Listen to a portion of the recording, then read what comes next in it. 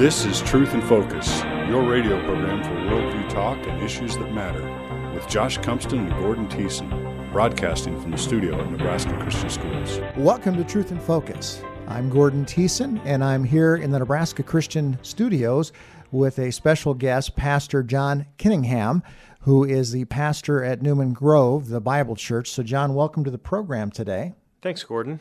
You spoke at chapel this morning, and we're going to get to that message here in a few minutes, but I wanted to ask you about your somewhat unique background as a pastor, the life you had before being a pastor, and you shared a little bit of that in government class today with some students at Nebraska Christian, but could you share how you went from Secret Service to being a pastor?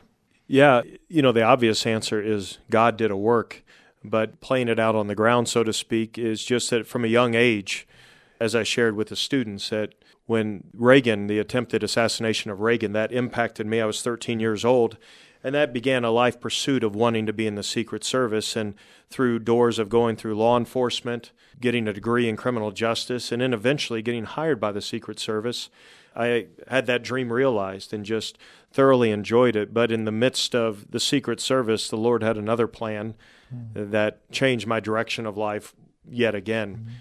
And so, which brought me from law enforcement then to pastoring. Help our listeners a little bit with today's message that you gave. What was the reason you brought this message from the Scripture? What was your intent before we get into your message? Yeah, well, in our church, we've started going through Luke's Gospel.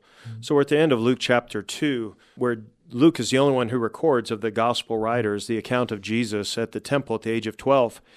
And it just reminded me, I guess, with me at a young age wanting to pursue a career and then gaining knowledge in that career, that the desire of each of us, like Jesus, even though he was only 12, he had a desire to know his Father. Now, obviously, there's a unique relationship Christologically between Christ and his heavenly Father. But then again, he also was a boy, a 12-year-old, like any other 12-year-old, except without sin. And so it just reminded me that we should be about God's business. We should have a passion to pursue him as Christ did, because he was fully human. And I shared with the students a big heresy called Apollinarianism, which is a big word for them.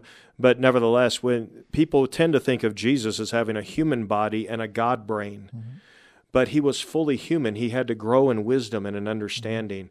And therefore, he models that we should have a passion as his people to know him and to increase in knowledge and wisdom of God, for that is the greatest knowledge we can attain to. Good. Let's join Pastor John with today's message. You guys just went to Washington, D.C. There was an event there on March 30th, 1981. President Ronald Reagan was stepping out of the Hilton Hotel after speaking. He was waving, raising his left hand, and right then a man by the name of John Hinckley held up a gun. He began firing shots out of that gun in the direction of Reagan. Reagan was hit as the bullet ricocheted off the side of the armored limo and entered in under his left arm. Tim McCarthy, a Secret Service agent, was holding the door, and he was shot in the stomach a couple of times. And then a Washington, D.C. police officer was also hit. They shoved Reagan, Jerry Parr shoved Reagan into the car. They started driving. They were going to go back to the White House, and then Jerry Parr felt underneath Reagan's coat and came out, and his hand was full of blood. So they then went to GW Hospital, where they rushed Reagan into surgery. Reagan said to the surgeon, "I hope you're all Republicans here this morning." And the surgeon said, "Sir, today we're all Republicans." And they saved Ronald Reagan. Well, in a place called Fort Wayne, Indiana, a 13-year-old boy was watching that event, and that event transformed his life, though he was geographically removed from that event, and that was me. For I watched that footage over and over, and I decided that is what I want to be. Not an assassin, but a Secret Service agent. So at the age of 13, that began my pursuit. And try going into your high school guidance counselor and saying, "Hey, do you have any information on the Secret Service?" No. So I began pursuing law enforcement. At the age of 18, I was riding with police officers in my city where I lived in Indiana. It was something that I began to orient my entire life in pursuit. Went to college to major in criminal justice. Became a police officer, and then eventually got hired by the Secret Service. And then I was transferred to Cleveland, Ohio. I'm like, Cleveland? I'd never been to Cleveland, Ohio in my life. But that's where I began my time in the Secret Service. But it all began at the age of 13 that I oriented my entire life, all my training, all my schooling, to get hired by the Secret Service. I want you to turn in your Bibles in Luke chapter 2, because I want you to see a 12-year-old boy and what this 12-year-old young man, how he orients his life and how he begins to center his life at the age of 12. Luke chapter 2, beginning in verse 41. And I'm reading from the ESV, but follow along in whatever translation you have. Now his parents went to Jerusalem every year at the feast of the Passover. And when he was 12 years old, they went up according to custom. And when the feast was ended, as they were returning, the boy Jesus stayed behind in Jerusalem. His parents did not know it. But supposing him to be in the group, they went a day's journey. But then they began to search for him among their relatives and acquaintances. And when they did not find him, they returned to Jerusalem searching for him. Do you feel that they can't find him? Where's our son? Verse 46, after 3 days, they found him in the temple, sitting among the teachers, listening to them and asking them questions. And all who heard him were amazed at his understanding and his answers. And when his parents saw him, they were astonished. And his mother said to him, "Son, why have you treated us so? Behold, your father and I have been searching for you in great distress." And he said to them, "Why were you looking for me? Did you not know that I must be in my Father's house?" And they did not understand the saying that he spoke to them. And he went down with them and came to Nazareth and was submissive to them. And his mother treasured up all these things in her heart. And Jesus increased in wisdom and in stature and in favor with God and man. Do you see how Jesus oriented his life? Even at a young age, his life was oriented and prioritized by a great love and passion for his heavenly Father. He lived out in his young age as a young man what all of us are called to live out regardless of our age this morning. Whether you're 45 or 15 or 16, he lived out what we are called to live out, to passionately know who God is. And Jesus, even at the age of 12, is aware of his relationship to God. Passionately knowing God should be your pursuit regardless of whatever occupation you want to pursue in the future, even if you know that yet. It should drive you. It should consume your days, is to know the God who created you. That's what the Bible teaches. It's not something I'm just trying to get up in a passion this morning.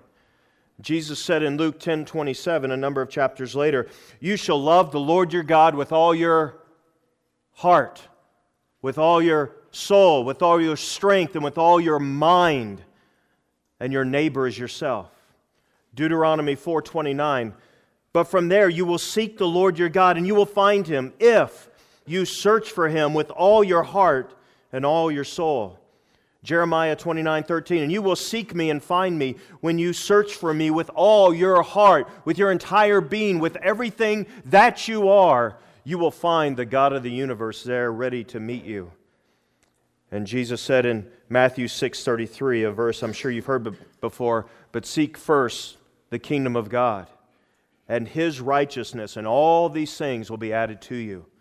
I mention all these verses to encourage and to challenge you that is the orientation of your life, that you are called to orient your life around a pursuit and a knowledge of God and who He is. And in the spirit of that this morning, this is what Luke's section arises to describe the early life of Jesus. Indeed, Luke's the only one who records anything between the birth narrative and the time of his ministry at the age of 30 or early 30s. Luke's the only one who records this event at the age of 12. But what I find in this passage, and what I have found in my own life, is I needed to be confronted in my complacency, in my apathy towards God, that we can so easily get distracted, that so many things can fill our plate, that a knowledge of God passes into the background of our lives.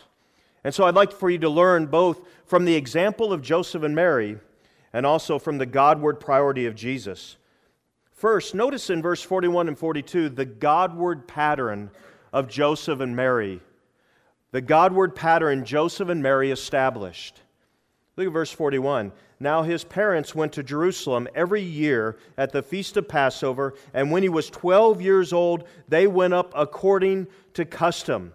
Luke records for us again and again in these first 3 chapters the incredible faithfulness of Joseph and Mary.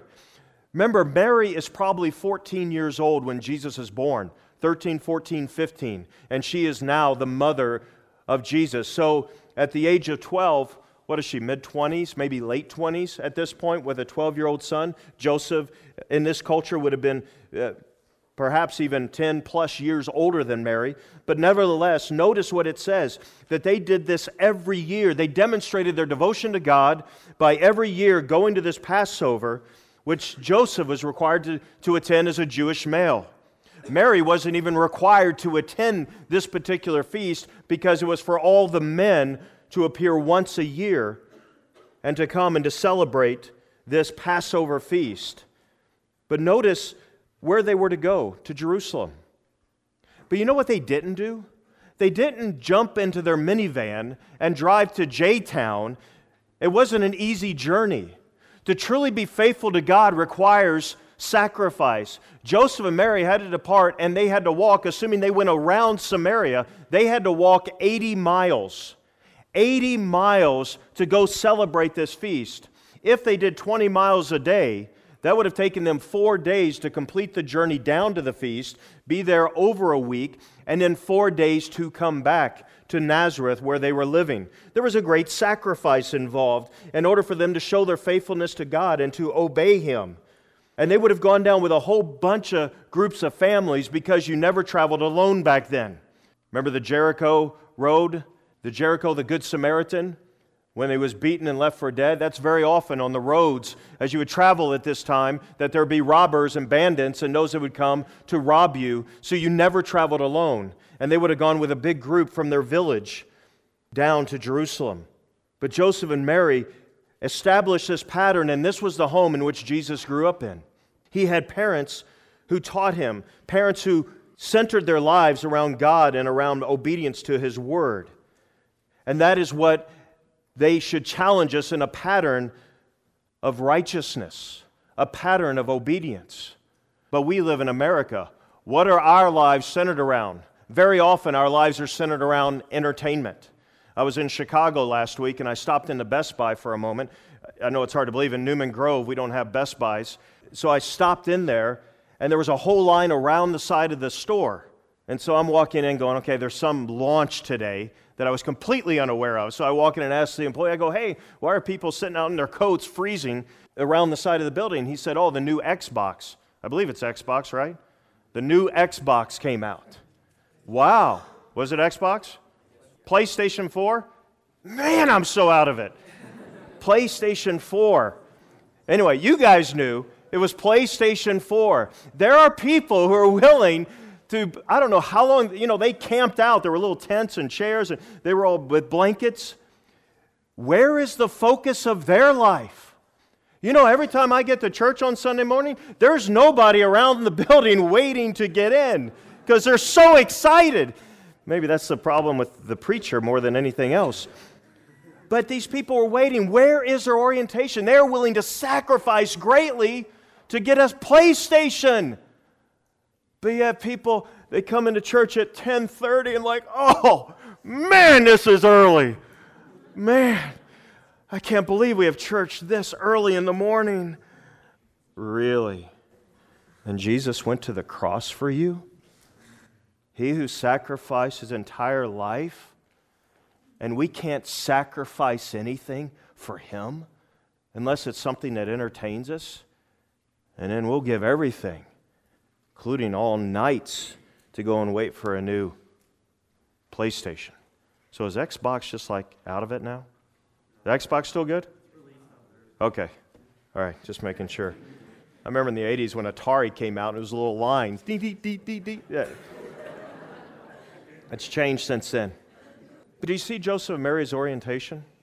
That was them. And you know what? They didn't begin it when they were in their 20s and 30s. They began it when they were young. They set their priorities, and then they oriented their life and began a godly pattern. But secondly, I want you to notice the Godward priority Jesus displayed. The Godward priority that Jesus displayed. So they have just a blessed time at the feast. I'm reading in the white spaces here. But notice in verse 43, when it ended, they returned home, and Jesus stayed behind in Jerusalem. His parents didn't know it, but supposing him to be in the group, they went a day's journey. So remember, they're traveling in a big group, and it's the first century. So probably, though we don't know for sure, the men might have traveled separate from the women and the children. And so Mary could have thought, oh, Jesus, he's with Joseph, his father. And then Joseph thought, oh, Jesus, he must be with Mary, his mother. And so both of them thought he was with the other group, or maybe they were together and they just thought he was with the other boys or children in the group. But he wasn't, because they began to search for him. Notice that amongst the relatives in verse 44, amongst the acquaintances, where's Jesus? Where's Jesus? We can't find him. And they said, oh no, we need to go back to Jerusalem. So they turn around, go back 3 days. So they're looking everywhere. They're frantic. From what Mary says in verse 48, they are frantic trying to find him, and they can't find him. Notice what Mary says, Son, why have you treated us so? Behold, your father and I have been searching for you in great distress. You've caused us pain, is what she's saying. We are so distressed we can't find you. Jesus' parents are amazed because when they find him as well, look at verse 47. There's a lot of amazement going on around him. I guess it's because of who he is. They were amazed as he's sitting amongst the teachers in verse 46. Now these would have been the all-stars of Jewish teachers. Probably don't think of it like in that terms, like the NBA All-Star Game. These are the all-stars of the Jewish teachers because this is the feast that happened once a year. So all the teachers from outlying communities would have come to Jerusalem for this great feast, been seated around the temple yard, and you could have gone and sat down. Their students would have been there. They would have been teaching, and they commonly taught by question and answer way as the students sat around. And there is Jesus sitting there amongst the teachers, and he's amazing the scholars and the rabbis. And he's 12 years old. He's asking them questions, and he's responding, and he's interacting. And they were amazed at how much he already understood. But Joseph and Mary arrive, and don't picture Mary going up in the midst of this and going, Jesus, how dare you? No, she would have come up and taken him away to begin, because that would have been, remember, she's a woman in the midst of the temple yard. She would not have been screaming at him, would have pulled him aside and imposed the question in verse 48. Now, in verse 49, wait for it, you have the first words recorded in Luke that Jesus speaks. All through these first chapters, all the way to now, it's only been the angel Gabriel speaking, or the angels before the shepherds speaking. Now we finally hear from the coming one who was spoken of. And in verse 49, he said to them, Joseph and Mary, why were you looking for me? Did you not know that I must be in my Father's house? If you're looking at a New King James, it would say, I must be about my Father's business. And his first statement that Luke records, Dr. Luke records for us, is the priority of the Lord Jesus and the necessity of his task. It is clear that at the age of 12, Jesus was already deeply aware of what God the Father wanted him to do, and he was coming into more and more of an understanding of it. And there's a unique relationship between he and his Father, though Luke doesn't begin to unpack it here for us, and obviously Jesus does not speak about it. Now later in life, he's going to refer to his relationship with his Father again and again and again, and how critical that is, and how mission critical it is that he's representing God. In fact, think about it. Only the Father knows the Son completely, and only the Son knows the Father completely. But Jesus declares how necessary. Did you not know that I must? That I must. Luke is going to repeat that again and again. I must be killed and 3 days rise again. I must go and teach. I must go and preach. And Jesus says here, I must be in my Father's house. It's necessary. It's a divine must that was on his life. And let me say that you are not immune from the divine must. You must follow Christ. He offers no negotiation to anyone on the planet. We are called to follow him. That is the divine mandate that is on our lives, that we must be disciples, that we must follow Christ, because God never negotiates with anyone. He is not a negotiator. And Jesus before us in verse 49 brings up the mysteriousness that not only do we not understand, but notice Joseph and Mary in verse 50 do not understand what he was talking about and what he was saying to them. Mary just walks away and ponders it in her heart in verse 51 about what he said. Remember, the disciples didn't even understand what Jesus was about. So it's no surprise that he is hard to understand. They all had questions, just like we have questions. I always like to ask people, what part of Christianity is simple to understand? What's easy to understand? People go, oh, that stuff, that election stuff, that's superlapsarianism. Boy, that's difficult stuff. What part is easy? God becoming man? Is that easy? Who wrote the book of Romans? Oh, Paul did. Did Paul write it? Or did the Holy Spirit write it? Who wrote it? Is that simple to understand? All of Christianity is a paradox, which again reminds us, and students, don't be distressed over that, it reminds us that it's a divine-oriented religion.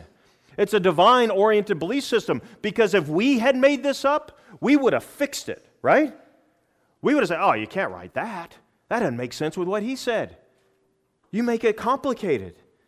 It reminds us once again that the source of Christianity and of Christ is from the eternal God. And there should be mysteriousness in it, because it is hard to understand an eternal God and then Him becoming man. But it is clear before us that Jesus had a Godward focus, a priority from a young age. And please remember that Jesus is a real 12-year-old boy. There's a heresy called, and I know you were just thinking this, called Apollinarianism. You were just thinking that, right? Wait, I may be guilty of Apollinarianism. Apollinarianism believes that Jesus had a human body, but He had a God brain. So He walked around just, oh, I'm God. Sitting with His mom and dad at dinner. Well, do you just want me to weigh in on this, or do you guys want to debate it a little more? Because I'll just let you know what's going to happen. That wasn't Jesus. Don't picture Him like that. He had to learn. If He would have come today, He would be sitting out there in the audience doing what you're doing, thinking, interacting, working out in His mind the implications, obligations that a text presents for Him. That's what He did. He grew in His understanding. I don't get it. He is still fully God, but yet He set aside the independent use of His divine attributes. So He wasn't sitting there as a 12-year-old going, boy, I'm glad I'm omniscient for this test. He didn't sit there as a 12-year-old and go, boy, I already know the presidents of the United States, which isn't even going to exist for a number of centuries. That was not Jesus. He was completely unaware of America. He had never heard of it, never even heard of that part of the world when he was a boy, indeed, even when he was a man, because he was fully human. The time He used His attributes as God is when the Holy Spirit came upon Him and empowered Him to then live out the attributes that God had given to Him. Look how Luke ends the chapter. And Jesus increased in wisdom and in stature and in favor with God and man. He increased in wisdom. You know what you're called to do? You're called to increase in wisdom. But if you limit your wisdom to the wisdom of this world, then it will be a very unfulfilling life. Jesus increased in wisdom, not just of His world, but who God is and what God has done, because His life was oriented to who His heavenly Father was. And His whole life was centered around, I must be in my Father's house. I must be about God's business. That's what He was called to do. Let me give you just a few implications in regards. If we're going to emulate Jesus, who is a model for how we should live in light of the reason for which we were all created. The first thing we must learn is that whatever we may owe to men must ultimately yield to the authority of God. Whatever we may owe to men must yield to the authority of our God. Jesus was willing, you notice, to go back with His parents and to live with them submissively. He modeled what we are called to do when we live in our parents' home, and that is submit to them, though He was a unique individual. But whatever we may owe to man, we must ultimately yield to the authority of God, because one day, students, it's not that you're going to stand at the end of your life before your teacher or before your peers. You're going to stand before the living God. You're going to stand before God Himself and give an account of your life before Him. Therefore, don't let others run your life. And very often I think back to how much I lived in fear of what others thought, and that controlled my decision making. Right? You live that way. It just depends who the person is. You may say, I don't care what anybody thinks. That is not true. You do care what someone thinks. I just don't know who it is, but you do. Don't let them control your life. Let God, through His Word, control your life. And then your life will have the right direction that Jesus did. That we are called and you were created for the glory of God. The first answer, or the first question to the Westminster Catechism is, what is the chief end of man? Man's chief end is to glorify God and to enjoy Him forever. That is your chief end. Whatever occupation you want to do for your life, that is great. But remember that the chief end of man is to glorify God and enjoy Him forever. Orient your life that way. Secondly, the hunger and desire to grow in our knowledge and understanding of God should drive us. The hunger and desire to grow in our knowledge and understanding of God, that should drive you. And if it doesn't drive you, then I would question whether you are a Christian this morning.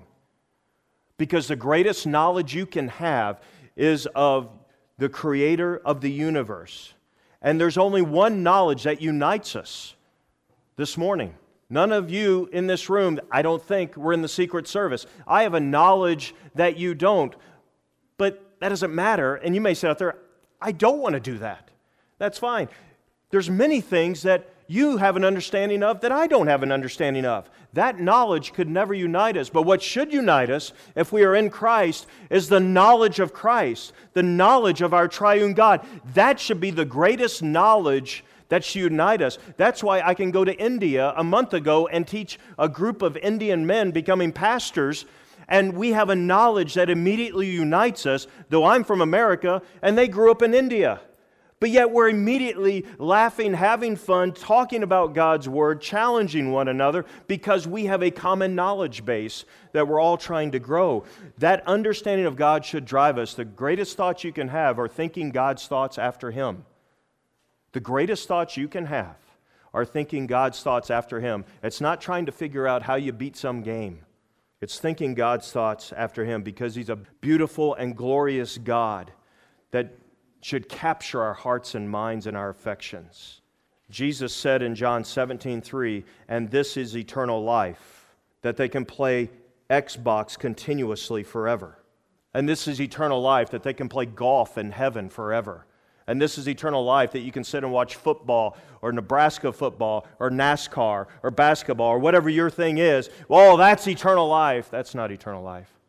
Jesus said, and this is eternal life, that they know you, the only true God, and Jesus Christ whom you have sent. That's eternal life. And when does eternal life begin? It's when you first repent and believe in the Lord Jesus Christ, because then your knowledge is beginning to grow about Him. And that is eternal life, knowing God. Augustine said, hopefully that name's not completely new to you, Augustine said, and he spoke apparently in King James in the 400s, Thou movest us to delight in praising Thee, for Thou hast formed us for Thyself. And listen to this, and our hearts are restless till they find rest in You. Our hearts are restless until they find rest in You. Blaise Pascal, a great philosopher and scientist, said, there is a God-shaped vacuum in the heart of every person, and it can never be filled by any created thing. It can only be filled by God made known through Jesus Christ. That's why you were made. That's the purpose of your life. Whatever occupation you choose to fulfill, the greatest purpose that should drive it all should be wanting to know God through the person of Jesus Christ. Thirdly, a priority, an implication of what Jesus has modeled for us is the corporate gathering of the church should be the number one priority of your life. The corporate gathering of the church should be the number one priority in our lives as we live. The Bible commands this, Jesus modeled it, but yet so many other things can take its place. Hebrews 10:24 and 25. And let us consider how to stir up one another to love and good works, not neglecting to meet together, as is the habit of some, but encouraging one another. And all the more as you see the day drawing near. Well, what's the day drawing near? That Christ is going to return. So live in light of the return of that, which is keep getting together corporately as my people and consider how to stir one another up to love and good works, because you wouldn't want the Lord to return and find you faithless, but to find you faithful. Acts 2:42, and they devoted themselves to the apostles' teaching and the fellowship, to the breaking of bread and the prayers. And do you remember the commands to love one another? Love one another, serve one another, encourage one another. All the one another's, there's over 30 one another's of Scripture. How do you do that if you aren't making the gathering of God's people, the church, your number one priority? My friends, we need to quit prioritizing worldly events and instead prioritize eternal events in our lives. It's amazing to me, I just moved from Texas a little over a year ago, so living around the Dallas-Fort Worth area. I moved from a city of over 6 million to a town of 700. A little bit of a culture shock for me from city living. But I am amazed, and having not gone to Nebraska, I'm amazed that towns shut down when the Cornhuskers play football, right? Now, I love football, and I'll watch Nebraska. But I called someone when I first got here during a Nebraska football game, and that was like the unforgivable sin. They're like, why? They actually said, why are you calling me right now? I just had a question for you. The game's on. What game? I went to Indiana. We don't have a football. We're everybody's homecoming game. So they can win their homecoming. That's Indiana University football. Now, basketball is a different story. But football, I was rebuked for my lack of knowledge of Nebraska football. Now, is there anything wrong with Nebraska football? Well, this year there is. But normally, if they're doing better, then there's nothing wrong.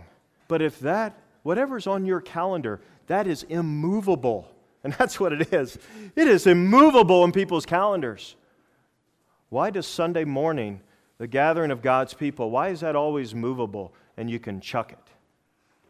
Gathering to worship the eternal living God. Why is that? Oh yeah, if we don't have to go out of town or anything, then we'll go to church. But yeah, we got to make our TV show. Do you think Jesus would go, good job? Yeah, don't miss that TV show. But yeah, the worship of me, the risen Savior of the universe, you can disregard. I don't think Jesus would be pleased with that. And it doesn't even make logical sense if you believe the Bible. Fourthly and finally, don't expect others to understand you and your desire to know the eternal God. Don't expect others to understand you. So I'm in the Secret Service. I come to know Christ while I'm in the Secret Service. I was raised in a Christian home, but I didn't want that silly stuff because you had to change how you lived, and I love sin rather than righteousness. So I come to know Christ in the Secret Service, so I'm with some guys on a protective detail, and they're like, okay, you got all weirded out on us. The rumor became Kiningham found God. Well, I didn't find God. God found me, right? God isn't lost. I was the one who was lost. And so it changed how all those guys interacted with me. But I thought if I explained it and used the Bible to explain, because these were religious guys, it was flying all over. They didn't get it. They didn't understand it. So I was sitting with England with Vice President Gore and some other agents. Gore went in with Tony Blair, and the guys so we're sitting in a Suburban, an armored Suburban, and they go, John, you better step out for this one. We got some dirty jokes we want to tell. Thank you. So I get out of the car and go walk around, not too far because there were a lot of security around, because it was during the IRA, the Irish Republican Army, and terrorist attacks and threats against the Prime Minister. But I'm walking around in darkness while these guys, I guess, are telling whatever. And I can hear them hooping and hollering, and they're having fun in there. But my naivety was, I shouldn't expect them to understand that my pursuit is of the eternal God, not knowing their jokes. And that's what I would encourage you. Don't expect others to understand. If your parents aren't Christians, don't expect them to understand. People you'll work with one day, other students maybe who don't know Christ. The Apostle Paul said, "For am I now seeking the approval of man or of God?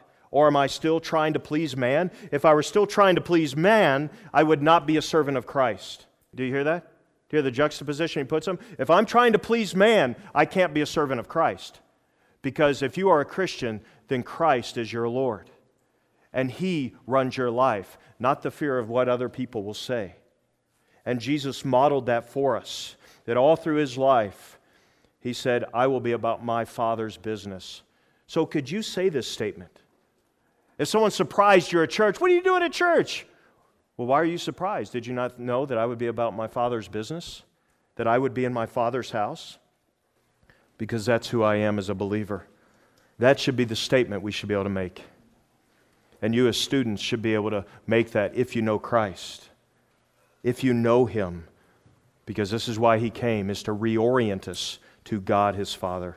Let's pray together. Our Father, we give You thanks for Your Word and for the modeling Jesus did, that we are called to emulate Him, and He had a Godward focus, a Godward passion.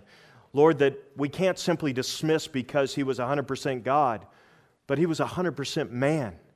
He showed us as the second Adam what we are to truly live like, how we are to truly orient our lives. And Lord, I pray for these students.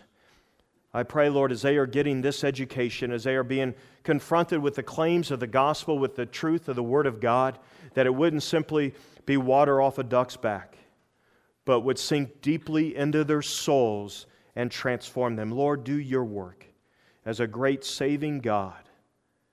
And Lord, draw all of us to Yourself, whether students or teachers or faculty and myself. Lord, may we have a passion to know You, to give our lives to show You that we're seekers of Your heart. Lord, we give You thanks for Christ and all He has done on the cross and in the resurrection for our forgiveness of sins. May You be glorified, and as we go today, may You walk with us and give us wisdom, and may each of us grow in wisdom of who You are. We pray in Christ's name. Amen. You've been listening to a message by Pastor John Kiningham, pastor of Fellowship Bible Church at Newman Grove. Well, this wraps up the program today. You've been listening to Truth in Focus. For my co-host, Josh Cumston, this is Gordon Thiessen. Thanks for joining us as we encourage, engage, and equip Christians in today's culture war while bringing the truth in focus.